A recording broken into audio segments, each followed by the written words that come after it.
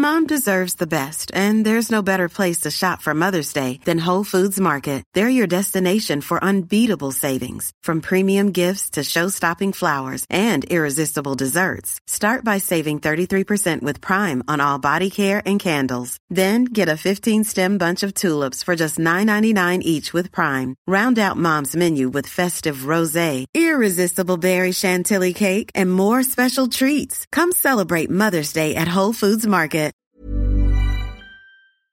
This podcast exists because of the paid members at decodingtv.com. Become a paid member and get ad-free episodes and early access to episodes thanks to everyone at decodingtv.com who makes this podcast possible. I love these moments. See a man in a dress come through here, haircut like the Three Stooges? When the violence comes, it comes fast. And it's over. You can never really be sure. Did I draw first? Did he? Hello, everyone, and welcome to This Week in Streaming, a Decoding TV podcast. I am David Chen, and I started a line of business, and I'm secretly paying everyone around Jessie to make her life a living hell. Joining me today is Jesse Earl. Well, I was just going to say that I really hope my debt to you is fully paid, or at least hopefully you can forgive it. But I guess not. Indeed. Well, welcome to This Week in Streaming. Now, if you're listening to this podcast and you're refreshing that feed every day, you might have seen we just launched a new weekly format where every week we're going to talk about stuff that's going on in the industry, as well as recap some of the things we've been talking about. That is going to continue. That's going to be the primary way that this podcast is released each week. But we do still have some commitments. As I said on another podcast this week, a Chenister always pays his debts. We had committed to review the end of Fargo season 5, so we are here to do that. We also committed weeks ago to review The Crown final few episodes. That has not happened yet, but hopefully will in the near future. But yes, please do tune in to our weekly format with me, Patrick Klepek, as well as hopefully other cool guests in the future. But yeah, we're doing This Week in Streaming on occasion for a show like Fargo, and especially when we've already committed to doing a show like Fargo for This Week in Streaming. So, Jesse Earl, I do also want to say that typically we are extremely organized. We have like a full recap and organized notes about what we're going to talk about. And this episode is going to be a little bit looser because we weren't actually planning to record it for another few days. But then my flight to Sundance got canceled. And so I ended up having a little pocket of time today. And so now we are here recording. I just got Jesse. I contacted Jesse. I said, hey, I can record today right before I fly to Park City. And she said, well, I didn't even watch it last night. I can watch it this morning. And then we barely got it under the wire. So if it sounds a little bit more loose or we're reaching for some details more so than we usually would, that is why. But I'm so grateful that Jesse's here for us to talk about the final episodes of Fargo Season 5. You can find more episodes of the show at podcast.decodingtv.com. Email us at decodingtv@gmail.com. Let us know what you think of the podcast of Fargo and all the stuff that's going on. Find us across all platforms at Decoding TV. All right. Jesse Earl, let's start by talking about our overall thoughts on how Fargo Season 5 wrapped up, and specifically the finale. Do you think this season of television stuck the landing, and would you recommend it? I think for the most part, this season stuck the landing. I think the lead up into the finale was really excellent. I think there's a couple big swing episodes, and one in particular that I think is a real like stretch in terms of what it's going for. And I think it really, really hits it and has some very strong messages around how women are treated, abuse and power and abuse of power and patriarchy and all of that stuff that the first half of the season was setting up. And I think it hits it off pretty well. And then we get to the finale. And like I said, I just watched it a little while ago, so I haven't fully like sat with it for a long time like I normally would for these podcasts. But my initial feeling coming out of it is that I think it was a very strong finale, and I think the final few moments of it are excellent. But I think there's a few beats here and there that either rub me the wrong way in terms of what it's saying with its overall themes, as well as sometimes I think running counter to a couple of its ideas. But on the whole, I think there's this whole second half of the season has like really clever moments, really clever beats, some big swings, and I think a overall really great message that falters in some places as it's like getting into the final stretch. I think I pretty much agree 100% with everything you said. Overall, I thought the season was excellent. One of the best things I've watched on TV in the last year, I would say, like just a really solid season of television. Very memorable, great themes, great sequences. You're watching a show that, in my opinion, is firing on all cylinders. I had a great time watching it. I had a great time talking with you about it on our last This Week in Streaming. So, yeah, that said, I think the word I'd use for the finale is uneven.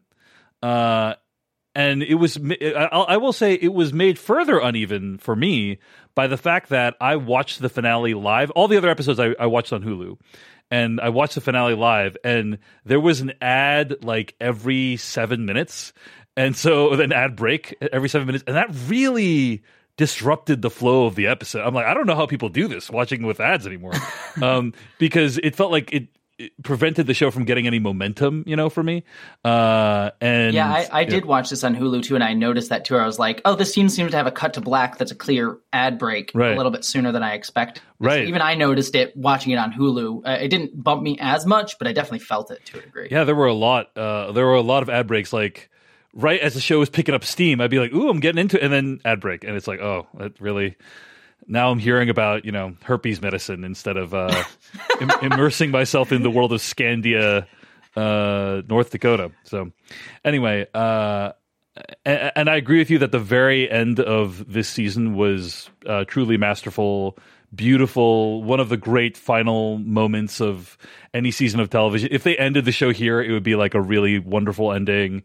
So overall, love the season. Some great swings, as you said, throughout the second half of the season. And the finale was pretty good, pretty solid, a little bit weird in some places in ways we'll talk about. But the way it actually all wrapped up was very satisfying, I thought. So, yeah, I think we both really liked this season of television quite a bit. All right, Jesse Earl, before we get to the finale, I guess we should talk about, are there any moments leading up to the finale you want to highlight? And I think, I will start the conversation off like this. I think we have talked on this podcast before about how I, David Chen, tend to not like episodes that are dream sequences. Because I'm already watching a fictionalized construct of something. If you, the creator of the show, want to communicate something to me, just use the construct. We already know that it's all fake. Like, just give it to me. Give me the story and the message in that way. And so I usually hate dream sequences. Mm-hmm. And this show made a dream sequence or dream-like sequence that I did not hate. I was like, oh, wow, that's actually really interesting the way they did that, right? And I think this would be... I think it was episode 8. Episode 8. No. Episode 7. Yes, 7 and Camp Utopia. The episode is called Linda. But Dot has this kind of extended dream sequence while she is asleep at a roadside diner, basically. Mm-hmm. And you wanted to highlight this, Jesse. What were your thoughts on Linda and what happens in that episode? I love this, especially how it comes back in the last 2 episodes, because the whole episode is Dot going to this weird kind of survivor camp for women where everyone's named Linda and they're named after this woman Linda, who we kind of get the backstory of Dot and why her relationship is to John Hamm's character and everything in this episode. And we learn that the Linda who runs this camp is essentially John Hamm's wife, who kind of set her up to be abused by him after they had taken her in, Dot in. And then when Linda sort of escaped, she didn't take Dot with her, and Dot sort of having this anger at her for being like, you left me with this man who then continued to abuse me and use me and all, and put her in the situation of being made into his wife and being an object for him. And the episode is her kind of working through and processing really beautifully, like how this anger that she has towards Linda is in a degree misplaced but understandable, of like how Linda was dealing with all of this and was dealing with this abuse, was just trying her best in a really crappy situation, and really wrestling what it's like to be women in abusive situations and with abusive guys in domestic violence towards children, adults. And then when it's revealed to be a dream sequence that she was just having, and you realize that it was her processing that anger towards Linda. And then also like the other women also being named, they all took on the name Linda in her dream, which sort of showcases like this idea that like all women kind of who suffer domestic violence kind of have a similar deal with similar issues and stories, and how she would fit into that same narrative as well. It was a really, really beautiful way of just showcasing how women who are victims of domestic violence process that survivor's guilt, that anger, like it all the different parties involved. And then when it comes back in the finale where we learn that Linda actually didn't survive and that she was killed by John Hamm. I'm blanking on his character name again, but I usually have names in front of me. But Sheriff Roy Tillman, right? Sheriff Roy, yeah, thank you. I'm always bad with names. But when we learn that, and then she has this last moment where she says, oh, she didn't actually escape. She was just something that I thought of in like a beautiful dream. It just kind of encapsulates this whole idea of like how domestic violence survivors like process stuff, and how all women can't necessarily escape that. Some women do die and don't get to escape the abuse that they're under. I think it really captured it really well. And I think the use of the dream sequence like showcased that as just part of the process of healing and dealing with it, that I think was really great. The dream sequence was also extremely elaborate, very detailed, and the characters all had this way of describing their past traumas where they needed to pick a doll or make a puppet, oftentimes in a process that would take weeks or months, and then play act out what happened to them. And I just thought that was a really interesting way of conveying this character's backstory without the use of flashback, right? You know, in a typical scenario, we might have a flashback and then it's like, when you make a flashback, how do you make it? Do you use a warm filter? Do you use like a pro mist filter that makes everything look fuzzy and bright? Like, what do you do? And they just got around all that by saying, hey, let's make it hyper stylized and tell it from Dot's perspective. I thought that was just an interesting decision as well. So I thought it was really just an impressive sequence. And then it's, of course, concluded by Dot getting hit by a truck, which is, that plows into, or a truck hits a car that then hits Dot, which is like an incredible way to end that sequence. And it wasn't clear to me if John Hamm's character had engineered that in some way, or if he just was able to locate her after she was at the hospital. I don't think he engineered it. That seems pretty elaborate, but I don't know what your interpretation of that was. Yeah, I wasn't sure. I thought Roy's son did that. I think there's some reference to that, but I don't remember. Very possible. Clear. Yeah. What I will also say too, just jumping off of your like the stylization too with the puppets, is it also make sure the show doesn't sensationalize the abuse, because oftentimes when shows are dealing with abuse and they depict it, it has a tendency, even if unintentionally, to sensationalize it or glorify it or like be traumatizing to watch, even in some ways to people. Right, yeah. And by having it this way, it allows Dot to take ownership of it and also not sensationalize it through like actually physically depicting it. Absolutely. I'm trying to think of any other kind of moments along the way that are worth highlighting. Danish Graves. There's this kind of interesting moment where Danish Graves, Dave Foley's character, he kind of decides to go and try to rescue Dot on his own.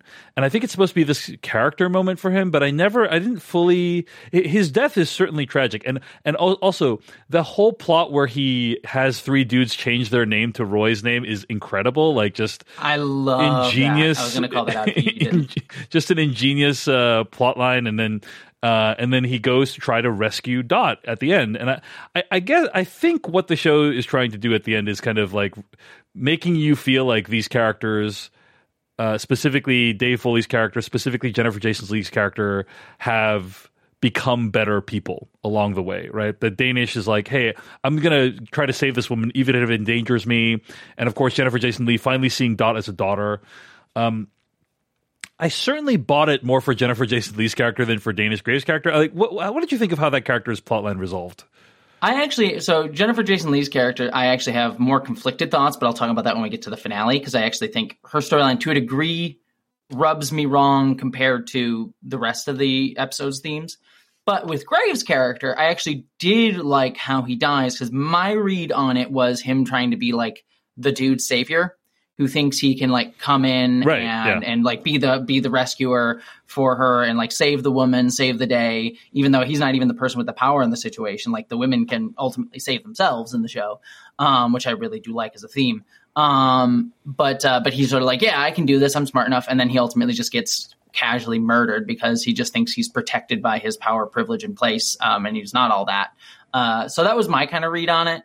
I think it would have worked a little bit better if we had gotten more of his character a little bit, because he's very much just an agent of Jennifer Jason Leigh throughout most of the season, and we don't really get a lot of his perspective or views on things, so it doesn't hit as hard when he dies. But I still got what the show is going for, and it does land, if not as strong as it could have. Yeah, and I think like part of the reason it lands is just the viciousness, the way in which he's murdered by John Hamm's character. I mean, I do think the show does a good job of making it so that the recklessness with which John Hamm's character murders people rises as you get towards the end of the show. Like, he's always murdered people. Like, he's never been a good person, but like it seems like he's taking bigger and bigger risks, murdering Danish Graves, murdering his father-in-law, like just like really going out there. And I did appreciate how things felt like they were really spinning out of control for that character. Anything else before we get to the final episode? I'm trying to think if there's any other major things to mention. But yeah, I think those are some of the bigger plot lines. The dream episode, the Danish Graves debate heist, as it were. I'm sorry. Go ahead. Yeah. Well, I should say I meant to actually pop on that with the Graves sequence. I did love you mentioned the politician storyline, and I did love that because, again, it kind of goes to this like, the fact that there's not really choices in a lot of elections. It's just you're voting for different shades of the same thing, which I thought was a very clever way to bring that into the show. And sort of it kind of reminded me a little bit of like the Republican primary that we have been having going on lately. It's just like different shades of awful, and none of them are good. They're all just terrible. Mm-hmm. So I thought that was an interesting bit. Yeah, and it is seated wonderfully in the opening scene too, where he goes to the registrar or whatever it is to like change everyone's names to the same thing. It's just a really, really well done plot, executed wonderfully, and you really get a sense of tit for tat, cat and mouse, kind of like these two larger than life figures battling it out, and I really like in an escalating game against each other that in a way that I really appreciated. So yeah. What else to mention before the end? Oh yeah, it is worth mentioning Gator's storyline, which does come to a really satisfying conclusion in the final episode. Mm-hmm. But Gator, there's something extremely tragic about that character, right? And how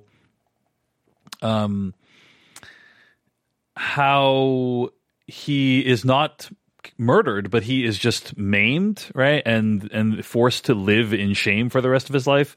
When you and I recorded the first half of this and we predicted the ending for these characters, I don't think either of us predicted that one of the characters would be maimed horribly and forced to like live in the shadow of their father for the rest of their lives.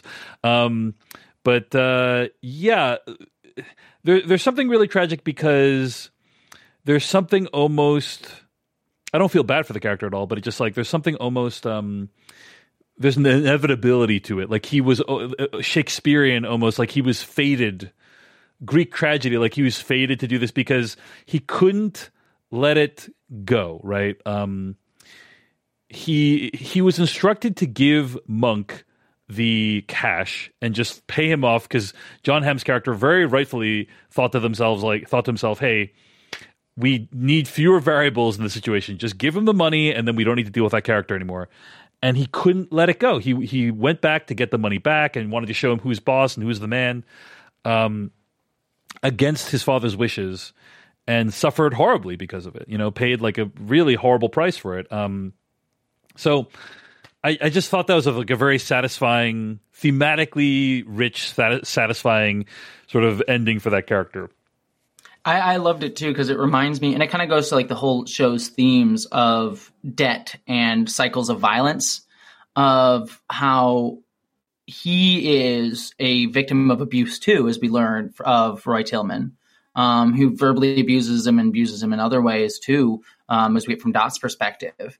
But he kind of reminds me of like those like alt-right incel-y kind of folks who just like are told that they deserve the world, told to be these strong men, but feel so ineffectual at dealing with the world or being able to change things, because the ways that they're offered to solve things is usually through violence or force, and not actually changing the systems that cause them to be in this place, like that are abused by people like his father and Roy, who's clearly like a Trump allegory or some authoritarian strongman allegory. And so ultimately just lashes out in whatever ways that he can find to find power. And that just harming, like the woman that Mook is staying with, ultimately getting killed by him and like just hurting marginalized folks. And so he kind of reminds me just of those radicalized young men who feel like they should lash out in violence because their leader tells them to, or else they're seen as not really men, but ultimately are just ineffectual and causing harm that doesn't really help anybody and even hurts themselves, even though we should be able to empathize, but it doesn't erase the damage that they do, nor the accountability that they should have. Interesting. I think it's more of a different archetype. Like, I think of a Kendall Roy or Ziggy from season 2 of The Wire, Ziggy Sabatka. This kind of character who like has a really charismatic father who has done amazing things theoretically, and then who's like really desperately trying to live up to that, and just you can tell literally never can. Well, I mean, even Kendall, if we're talking that with, sorry, I cut you off. Apologies. Yeah, no. Or in John Hamm's own show, like he's the Pete Campbell to John Hamm's Don Draper. So anyway, sorry. Go ahead, Jesse. No. I'm sorry about that. I thought you would finish. And I was jumping in, but no. Even with Kendall too, it kind of the same thing in Succession, where he minor spoilers for that show, but like he does sort of have that like, oh, I'm not as effectual as my father or this guy who I'm supposed to look up to, and then literally helps cause fascism to get into American government because he's right. It's the same sort of concept. These people who feel emasculated in some way, helping. I think Succession showed sometimes the effects can be really dire of that need for parental approval. And in the case of Gator, I would say I'm sure Gator has inflicted much harm and misery, but like the damage feels a little bit more contained, thankfully, in the Gator case. Yeah. Very local, very localized to the Scandia area, I think, probably. So, yeah. So sort of the access to power that they have is how much equivalent to how much damage they can do. Yeah, yeah, totally.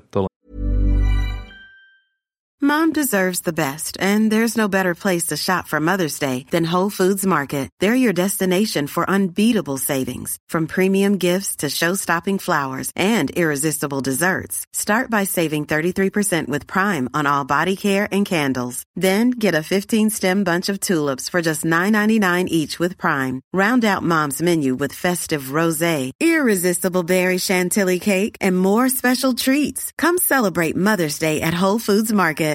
One size fits all seemed like a good idea for clothes. Nice dress. It's a t-shirt. Until you tried it on. Same goes for your healthcare. That's why United Healthcare offers a variety of flexible, budget-friendly coverage for medical, vision, dental, and more. So whether you're between jobs, coming off a parent's plan, or even missed open enrollment, you can find the plan that fits you best. Find out more about United Healthcare coverage at uh1.com. That's uh1.com. All right, Jesse Earl, let's get to the finale episode of the show. I'm just going to say the first 20 to 30 minutes of this finale I thought were pretty weird. Because Because here's the thing. This show has been building up to this massive confrontation between Roy Tillman's ranch, a bunch of his people, and multiple branches of the militarized U.S. government, basically, like, the police and SWAT and the FBI and the military. Like, and it feels like it's building up to the mother of all confrontations. And then, and here's the thing, like, in general, when I'm watching a television show, I don't need to see tons of action. Like, I'm more interested in the drama and the interactions in general. But this is a show that proved it can do both. And so I was thinking to myself, hey, if this show wants to be 30 minutes of just straight action, you have my permission to do that, Fargo season 5, because you have earned it through like everything you've done this season.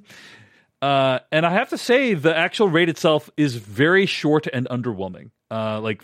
Very little actually happens. And what does happen is kind of weird. There's this moment when John Hamm's character murders his father-in-law in a fit of rage, turns the corner, and then his wife kind of lures him around the corner, which is like, I don't think that's something we saw coming. Did they set that up in the last episode? I don't think so. I actually think it was, again, this is where it gets kind of messy. I think that the way it was supposed to play was that she had just ran away and Dot happened to be there at that time and they weren't working together. It was just, she happened to be there too. Yeah, that was confusing, if so. Yeah, it wasn't clearly communicated. Right. Yeah, so anyway, and then Dot shoots him in the stomach, and then he kind of gets away before he's eventually apprehended.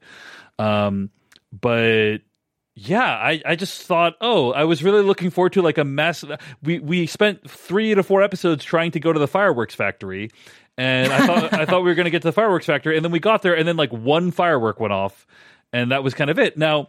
that's not to say like I definitely needed to have that for the episode to be good, but it just felt like a little bit of a anticlimax compared to what I thought we were leading up to. Jesse Earl, what do you think? I actually thought that was one of the episode's better decisions, because for me, that confrontation is kind of what Roy wanted.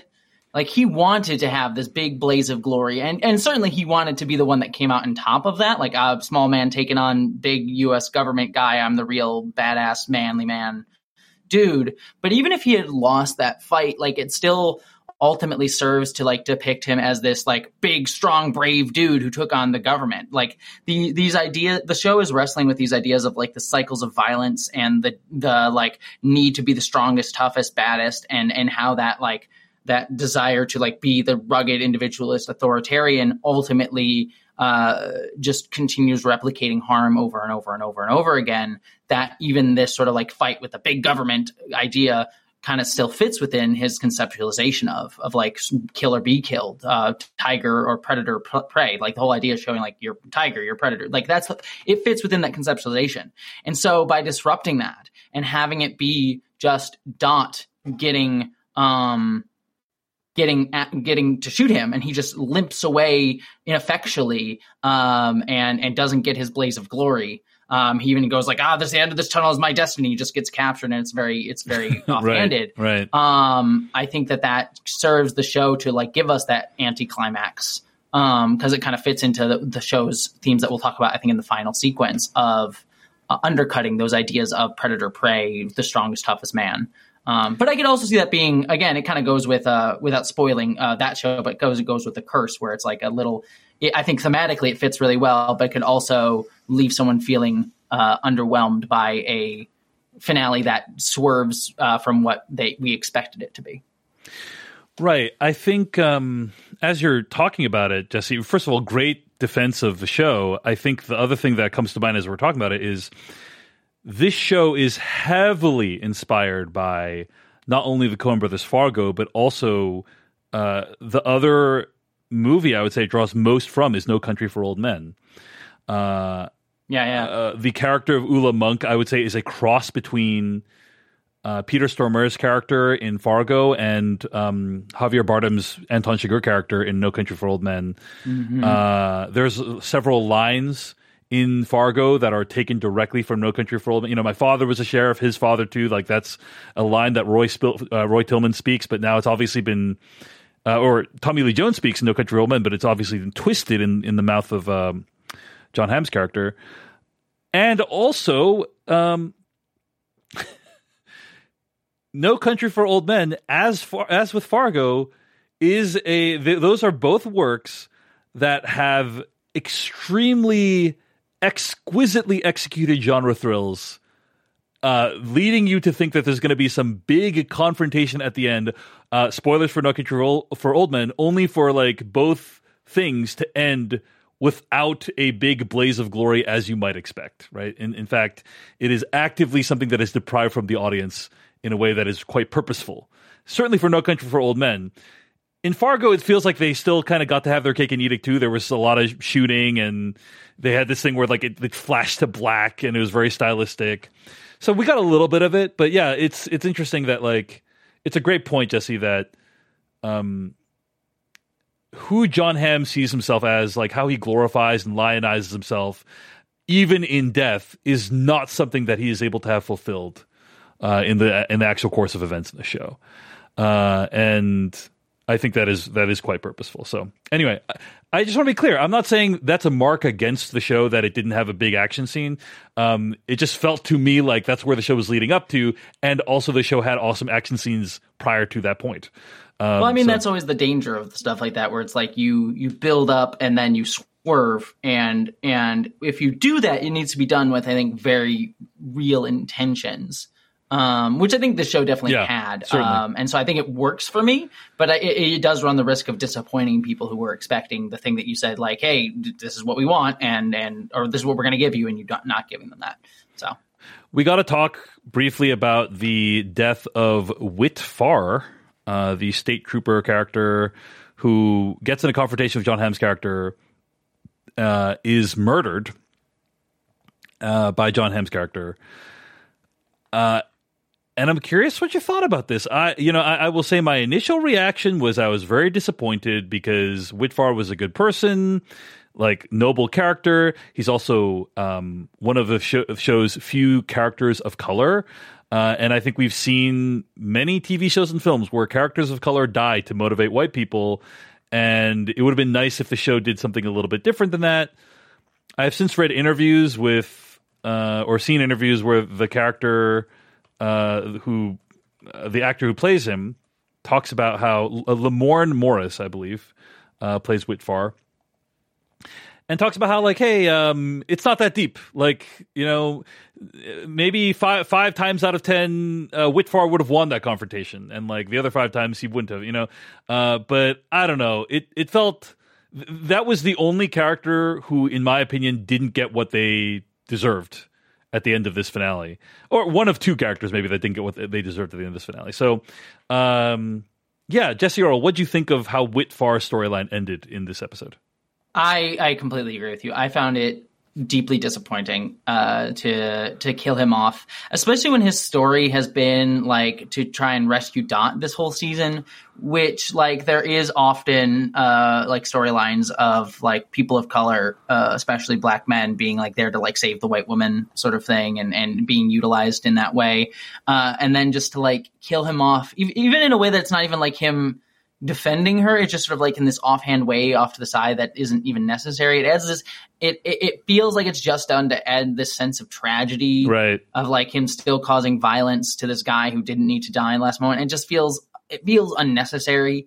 And again, just like the defense of the actor, and he's an actor, and I understand he wants to defend the thing he's in, but Noah Hawley wrote it. Like, he chose who was going to win and die in that scene. So it's like, well, he's trying to communicate something about the chaos of the world, and sometimes the good guy dies, right? In the world, and that's true. I get that, true. and that fits Fargo's sort of sometimes like not everyone who gets what they want gets what they deserve survives, that sort of thing. It fits that kind of tale, but I don't know, to do that with one of the few characters of color and to do it so seemingly casually, it felt disappointing. Yeah, I feel the same way. Didn't love how Whit Farr's character ended, because he was like the consistently good person throughout the whole, probably the best human being in the whole show. The one character who was like not corrupted by anything, looking out for the hostage at the end. He's just like the best person, and then he died. Obviously, the show's trying to say something with that, but not something we were particularly interested in hearing. Anyway, want to give a shout out to Gator's ending with Dot, and he embraces her, and she says she promises to come bring him cookies, and he kind of regresses into like a very childlike state, and the whole opening of the episode too, where he's stumbling around and trying to find everything, and the camera work tilting around and making like mirroring his disorientation, all just really well done, I thought. Gator's storyline just was a home run for me, I thought. Just like really well handled overall. So, anything else before we get to the time jump? No, I just echo your thoughts on Gator. I think it kind of points what I was saying before. It's like we should have empathy for him, but not let him get away with this harm, because it would have been easy for the show to be like, oh, he didn't do anything, he's okay, let him get away. But it's like, no, he's going to be held responsible. But still, there's empathy for why he was the way he was. All right, so then nothing happens for 1 year. Nothing of significance happens for an entire year, and we get a 1 year later text on the screen.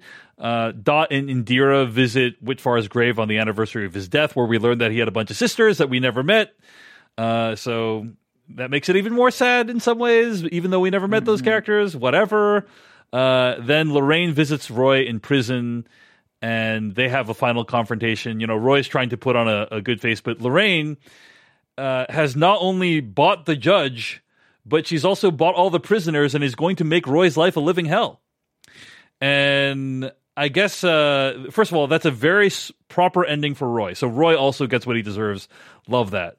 The only thing that I was curious about with this whole Lorraine storyline is Lorraine stays on top. Like, nothing basically happens to Lorraine. She's completely fine. And that's fine with me, because that was what would happen in real life, right? But Indira, I kind of am curious, like, what we're to make of Indira, because she ends up working for Lorraine. And I'm just going to tell you, I'm going to tell you right now, Jesse, I'm guessing that's a hard job. Oh yeah. And so Indira has kind of traded in part of her soul for money, but that's just never really addressed at all. And so I was a little bit disappointed we didn't get some more sense of what Indira was thinking towards the end there. But as for Lorraine and Roy, great ending, no complaints. What are your thoughts? I actually have a more conflicted view on this season. Yeah. There's a lot of stuff happening in it that I like, and a lot of it that I don't like. So the stuff with Roy, I love his statement about the prison's actually how the way the world should work, because the show has been very critical of the institutions and systems that sort of create these hierarchical dynamics. And so Roy sort of being like, oh yeah, the prison system where we shove a lot of people of color into, and we put people against each other, dehumanize people this whole time. Of course he views that hierarchy as something that works for his very authoritarian view of the world. So perfect decision. And also the fact that he's wearing I think he has a swastika on his neck. I don't think it's a swastika, but it was a neck tattoo for, it might have been a swastika. It was a neck tattoo for sure. It was very evocative of it if it wasn't it for sure. So probably a white supremacist group symbol or something like that. Yeah. That he probably joined while in there. But then with Linda, I wish the show, because the show, especially in earlier in the season, was very critical of her as a capitalist, and seemed very hyper aware of stuff where she even gives a speech about debt and how she controls people through debt. Lorraine, I think you're referring to, not Lorraine. Linda. Sorry, what did I say? I meant Lorraine, not Linda. Controls people through debt, and controls people through capital. And then the show is even aware even more so of she has a whole speech about how the police are there as an enforcement of both state and private property power. That is what capitalism is based on. She has that whole thing there. It's you are there to hurt the little people. You are there to enact our will, to Indira earlier in the season. And so to have this scene where it's sort of seen as triumphant that she is now going to punish Roy with violence and using her capitalist means to influence that, feels like it runs against the series point that it's going to make in the very next scene, which is restorative and breaking this idea of debt owes debt.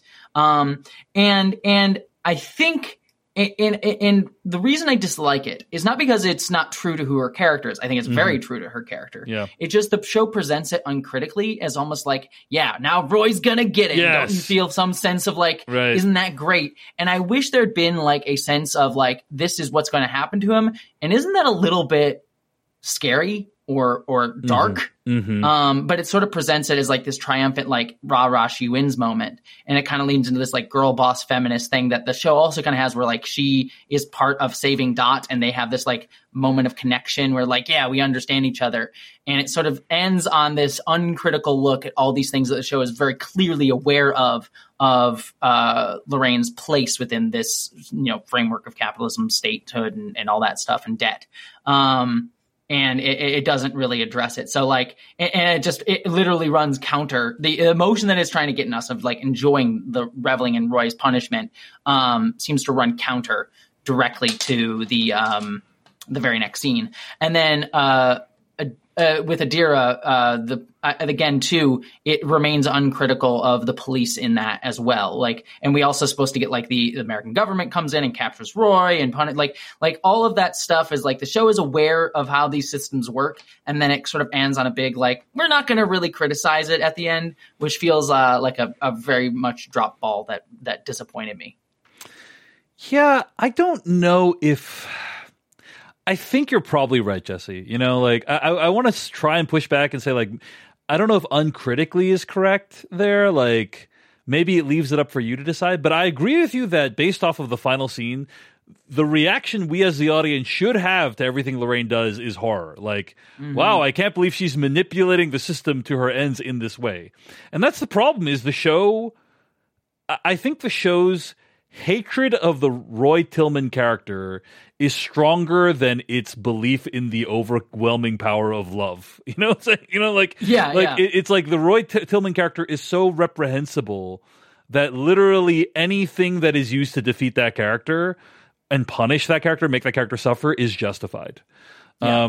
And that is undercut, by what happens in the next scene where, the Ula Munk character's plotline gets resolved. Because I think you're right that there is at least a part of that scene with Lorraine where the creators of the show want us to revel in Roy's suffering. Yeah, like, I don't know if it's 100% that. Like, maybe a part of us can be like, wow, Lorraine's really abusing the system and that's bad. But I think you're right. The way it's shot, the way, like, Lorraine triumphantly walks out of it and everything, like, I do think you're right that, like, that's probably what they wanted us to take away from that scene. And that is very conflicting with what happens in the final scene of the episode. So and to defend myself a little bit and kind of just bouncing off of what you just said, like it's not that I don't think Roy shouldn't be held accountable and that we shouldn't feel some sense of satisfaction in that, but it's the vindictiveness that I think that is centralized in that scene that we're supposed to empathize with, that I think is what cuts across, I think, what the show is ultimately trying to say.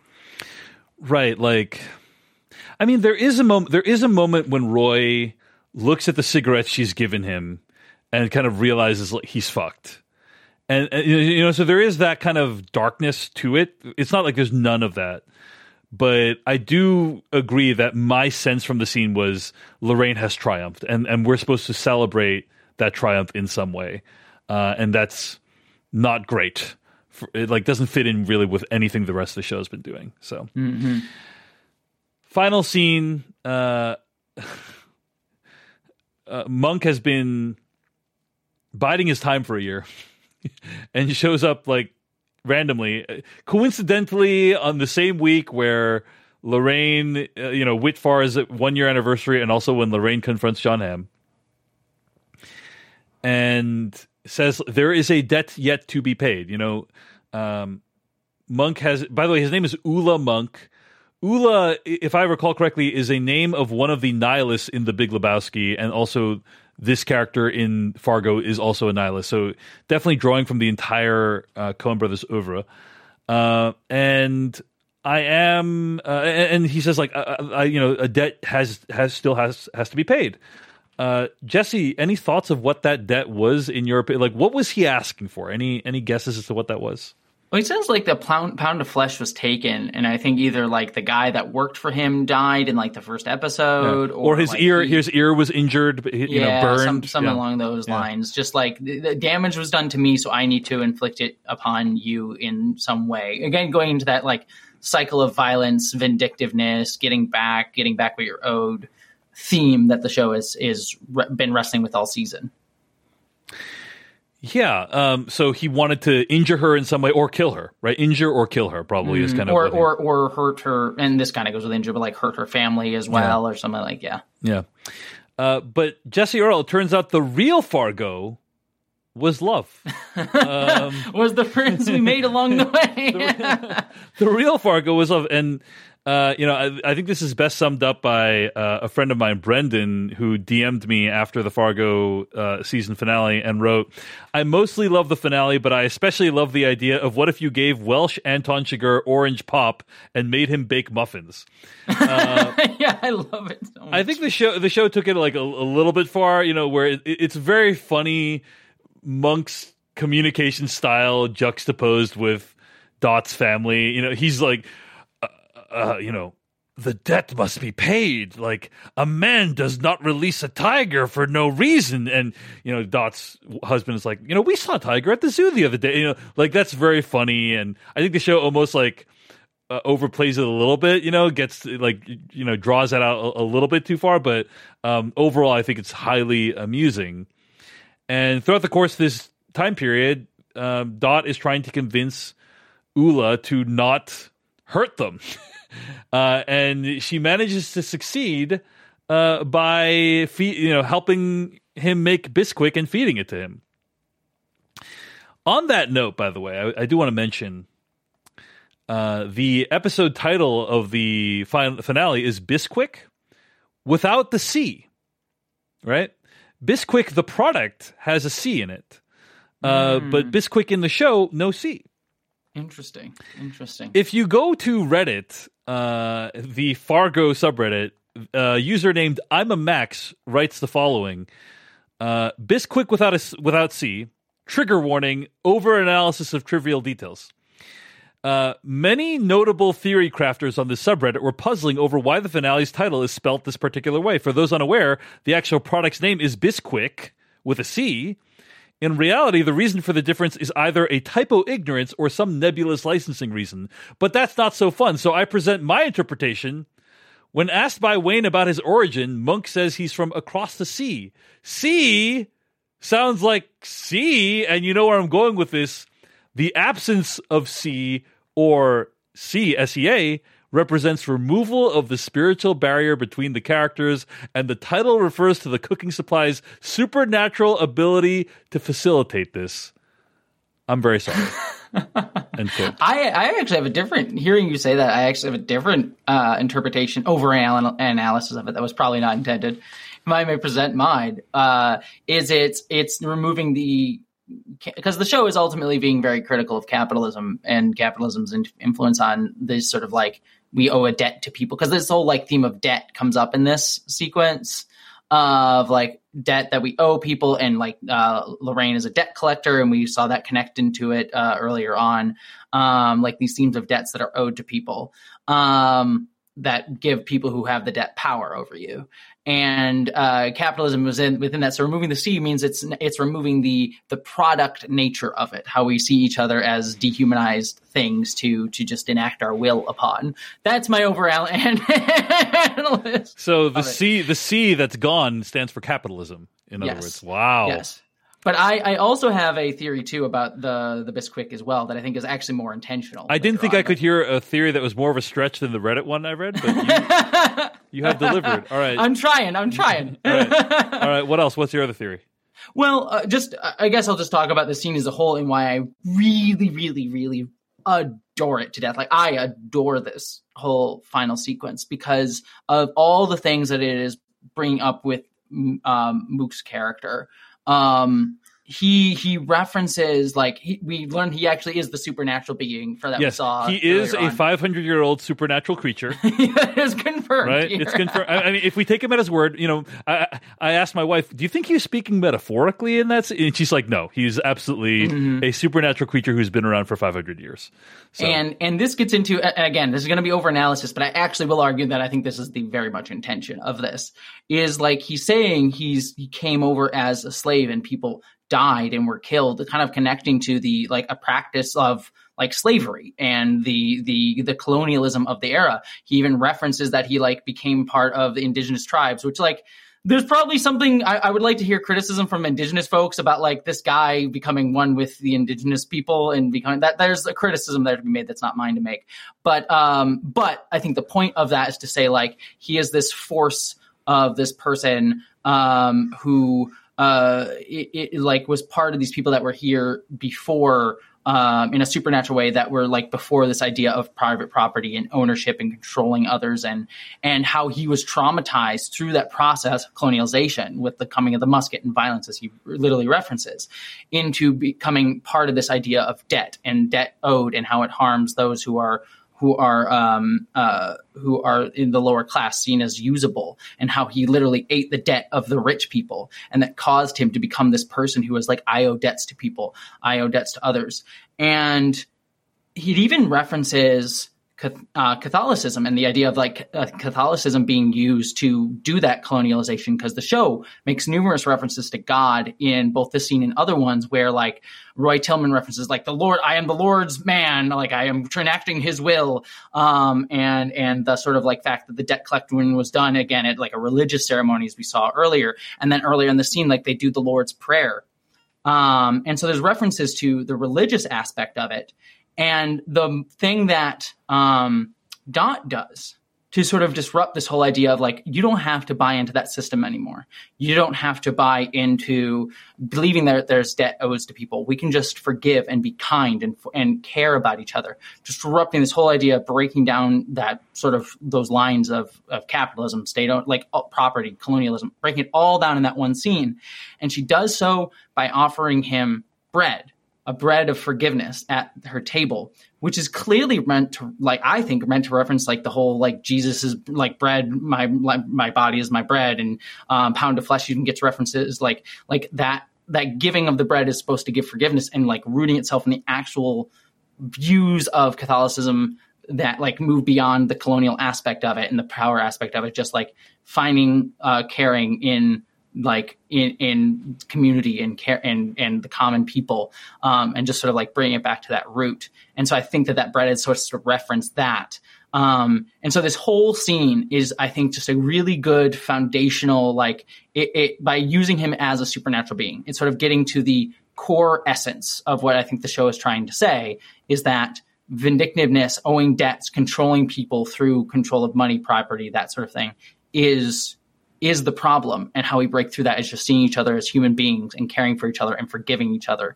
And I think ending on that note, I think is beautiful. And I think you said it earlier during our spoiler-free section, is like, if this is the final note that like this show ends on, like there's no other season, I think that this is a really perfect end to everything, both Fargo the show and Fargo the movie we're trying to get at with a lot of their themes. Like, I could see more being done, but I feel like this is just a great encapsulation of a way to kind of give a hopeful view on a series that has overall seemed very nihilistic. Beautifully said, as usual, Jesse. There is something very biblical about the way we talk about debt. Debt is forgiven or honored, or, it must be paid. And I think that the thing I really appreciated about this season of television is it is a repudiation. I grew up as a Christian, and I have since I've since left the faith, but I'm deeply familiar with the culture and the beliefs and the tenets and everything. And one of the most upsetting things to witness over the course of the last decade is, if I hadn't left it 10 years ago, I would have left it 8 years ago, because, one of the things that's been most upsetting to witness is how the evangelical church has traded in their soul for power. They have embraced Donald Trump, who is, I'm just going to put it out there, one of the least biblical leaders I think this country has ever seen. And it's almost like, the veneer of the veneer of what they were trying to accomplish just faded away, and now all that's left is this lust for power, because he's not an honorable person and doesn't even know how to give lip service to the Bible correctly, like other people who have been not honorable in the past. And so it was a really kind of glass-shattering moment for me and the church. And what we have seen this season is, and with this ending, is two visions of what Christian, the Christian ideals can be. We have, on the one hand, Roy Tillman, who knows the Bible back and forth, professes love for God, twists the words of the Bible to use towards his end, uses the Bible and the word as a cudgel with which to enact his will. And then we have, on the other hand, Dot, who just wants a loving suburban life, and in her confrontation with Ulla Munk to love him, to share love with him, and to say, hey, the suffering that you have endured does not need to continue, because we can break the cycle of trauma and violence through love, through an act of love, or through acts of love. And in that, there's two visions of how religion, God's, specifically Christianity, can be lived out in the world today. And we see it play out in those ways today. And I think the show takes a really strong position on which vision is more desirable and actually more in line with the Word of God. It's the less flashy, more forgiving, more loving one. And it often doesn't look like what you would think it looks like. In fact, it's often very hidden. No one knows that Ulla is at this house and enjoying this meal with his family. It's an act of kindness that no one's going to really know about. And that is often what true generosity and true Christian love is. So, I found a lot to resonate with as somebody who has been really dismayed by the evangelical church's embrace of Donald Trump, which, by the way, we just saw this week with Iowa and the caucuses, and the huge evangelical population in Iowa, and they were largely responsible for his victory there. And so it's definitely highly, highly relevant in my opinion. So that was my take on it. Go ahead. No, just to add one little coda on what you're saying too, is I'm someone also grew up Catholic as well, Roman Catholic on my mom's side, literally did the rosary. My family did the rosary every week, or every day, I should say. And I'm also someone who is agnostic now in my life, and have been for a very long time. But so just echoing that, I feel that as well. And then also too, just you made me think about how this echoes this sequence, and even kind of referenced a little bit with Ulla sort of talking about the practice of debt eating and all that jazz, going back to the Reformation and Martin Luther nailing the theses on the door of the church, because the whole reason that happened was because the Catholic Church was saying you can get into heaven by paying. You pay money, you can get into church. You pay off your debts and give us more money, give us more power, and thereby you can get into the kingdom of God or whatever. And that's sort of Martin Luther pushing back against that whole idea, that because it was ultimately just there to make money for the church. Yeah, the indulgences, right? And exactly. And what this season has asked is what is the net effect of that? Who suffers in that situation? What is the cost to society of continuing to subjugate people via debt in that way? And they're going to do it with a bunch of shooting and killing, which is obviously very enjoyable to watch. But I think it's grasping for something deeper, and I think largely it is able to achieve that grasp. So, any other thoughts on the season 5 finale of Fargo, Jesse Earl?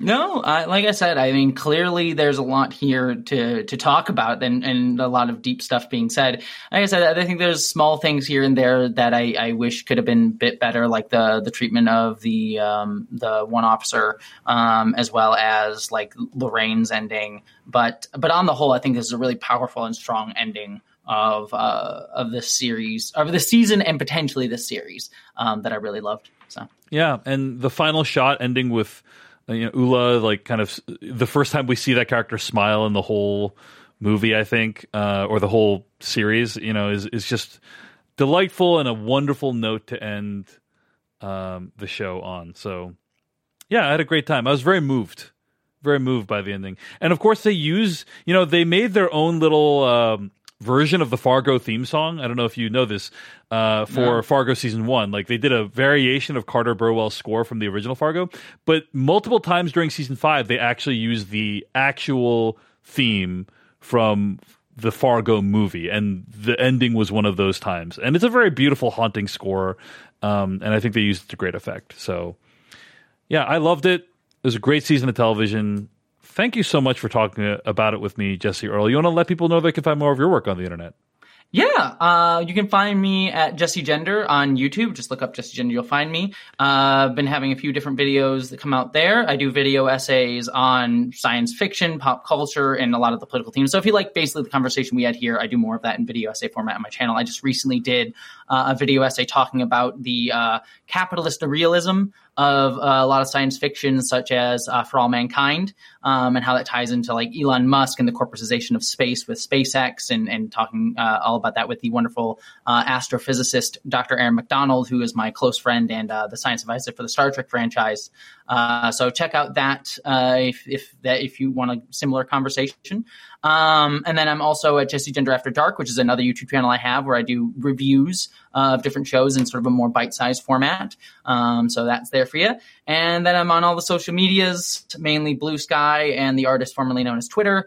And I am also on Nebula, which is the streaming service created by a bunch of YouTubers to put our videos outside of the YouTube algorithm. And it is also funding my upcoming science fiction film called Identities, which stars the wonderful John Delancey of Star Trek, Abigail Thorne of Philosophy Tube on YouTube, and numerous other wonderful folks. So check that out when it releases. It's looking like in the first half of this year, though towards the end of the first half of this year. So check that out. Wonderful. And I do want to give a shout out to the new Decoding TV weekly format. Be sure to check that out. Decoding TV is becoming basically a weekly show. We'll still do This Week in Streaming on occasion, but it's mostly going to be the weekly show. And so I hope people will tune into that. We're covering True Detective, Night Country, Echo. We'll probably be covering Masters of the Air. There's a bunch of stuff coming out in February and March. So stay tuned and enjoy all the stuff on the channel. Until next week, we'll see you later. Goodbye. Why don't more infant formula companies use organic, grass-fed whole milk instead of skim? Why don't more infant formula companies use the latest breast milk science? Why don't more infant formula companies run their own clinical trials? Why don't more infant formula companies use more of the proteins found in breast milk? Why don't more infant formula companies have their own factories instead of outsourcing their manufacturing? We wondered the same thing. So we made ByHeart, a better formula for formula. Learn more at byheart.com.